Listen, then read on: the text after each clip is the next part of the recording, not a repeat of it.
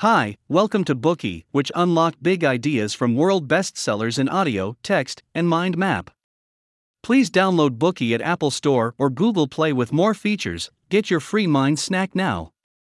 Today we are going to unlock the book, How to Be an Imperfectionist, the new way to self-acceptance, fearless living, and freedom from perfectionism. This book serves as a reminder that while perfectionism may seem like a worthy ideal to strive towards, it makes us impose limits on ourselves and puts us in a bind. Perfectionism is a poison that is not only more harmful than we realize, but also extremely difficult to eradicate from our lives. As the listener, you may find this last statement quite extreme. However, your reaction just shows the dangerous extent to which perfectionism has been normalized in society.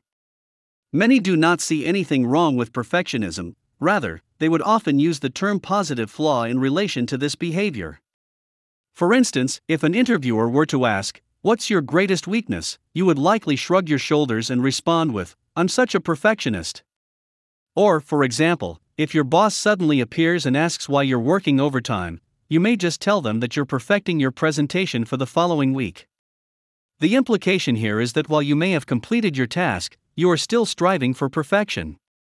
Were perfectionism limited to personal preference, we wouldn't attach much importance to it.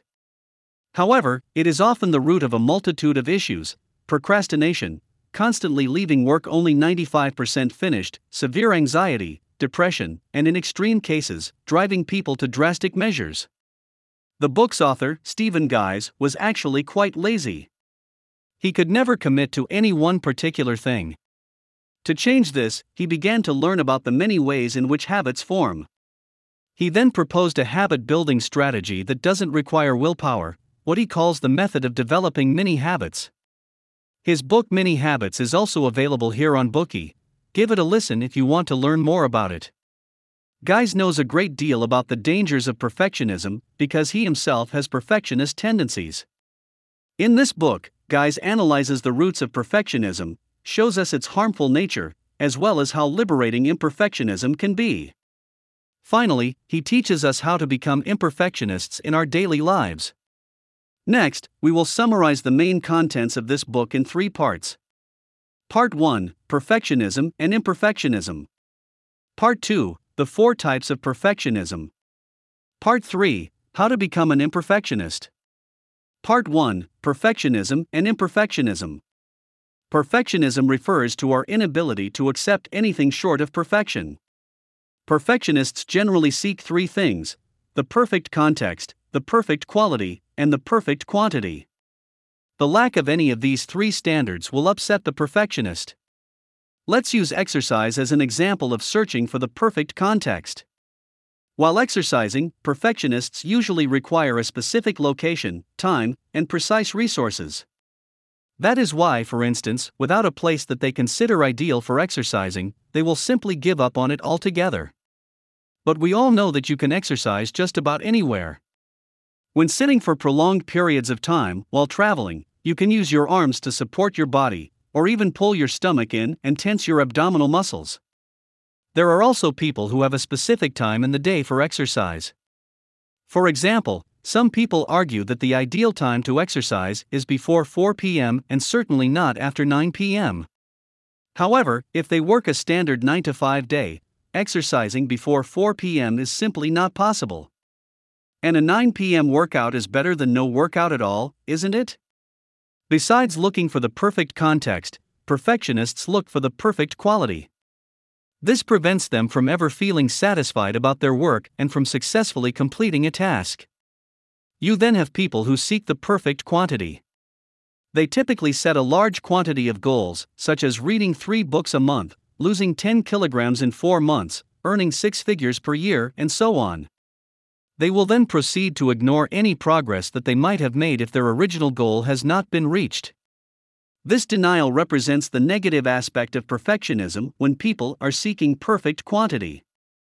We now investigate the causes behind perfectionism. Perfectionism is rooted in a total of 4 factors. First is insecurity, which often leads people to become perfectionists. Insecure people will focus more on their own flaws, which becomes their impetus towards achieving perfection. Second, having an inferiority complex is also linked to perfectionist tendencies. When a person believes that they are inferior to other people, they will strive for perfection as a way to even out the playing field. Third is discontentment with one's life, which will make perfectionists think that they must live an optimized lifestyle. The fourth factor is the negative influence caused by school education. The school system is based on the use of standardized testing to measure the academic performance of students. Because of this, students remain unsatisfied until they attain a relatively high score.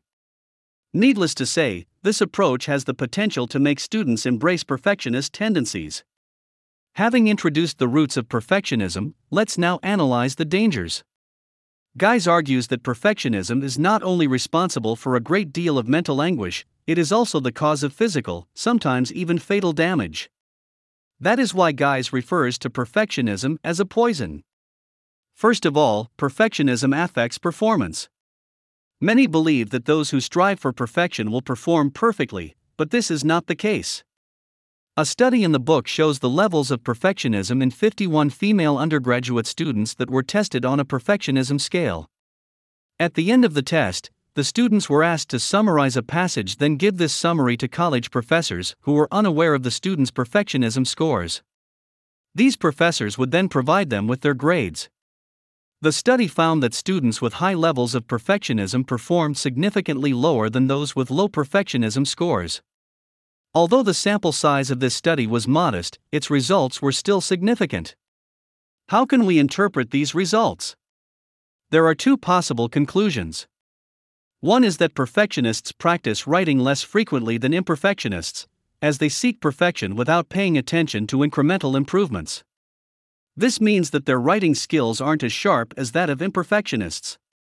The other plausible explanation is that perfectionists focus too much on achieving the ideal result, to the point that their conscious thinking becomes too much to bear. This has a negative impact on subconscious activity, which in turn interferes with creativity and concentration.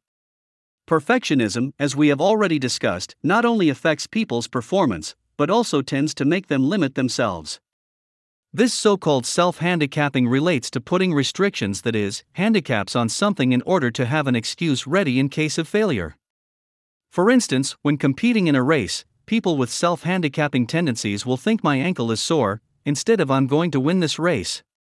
And when they lose said race, the sore ankle serves as a convenient excuse to protect them from embracing their failure.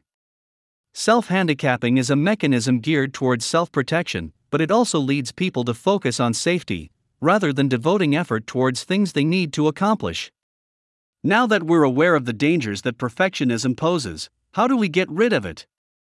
Guys' advice is that we should embrace imperfectionism. He points out that perfection simply does not exist. Imperfection is the world's true nature. Only once we accept the many contradictions inherent in our world can we gain true, boundless freedom. It is worth noting, however, that imperfectionism isn't the polar opposite of perfectionism. Being an imperfectionist does not equate to being lazy, having low standards, showing disinterest in making progress, or just general apathy. Imperfectionists want to succeed just as much as perfectionists. The difference between the two is that imperfectionists prioritize acting over achieving a flawless result. They will not set unrealistic standards for themselves, and they don't believe that perfection is the only way to succeed. Imperfectionists do not fear failure. What they want is to get things done, and if what they've done isn't good enough, they will try harder until they are satisfied, without going overboard with their expectations. The main trait of imperfectionists is pragmatism. They are unfettered by particular conditions or results.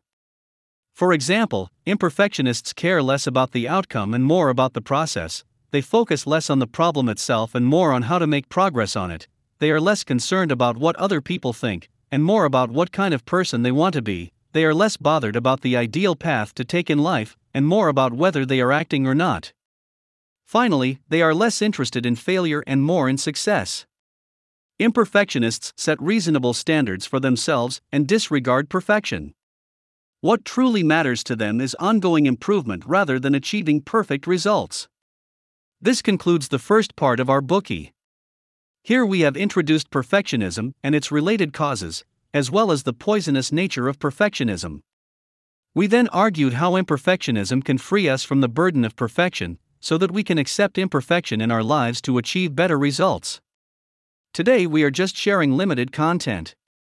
To unlock more key insights of world-class bestseller, please download our app. Just search for BOOKEY at Apple Store or Google Play. Get your free mind snack now.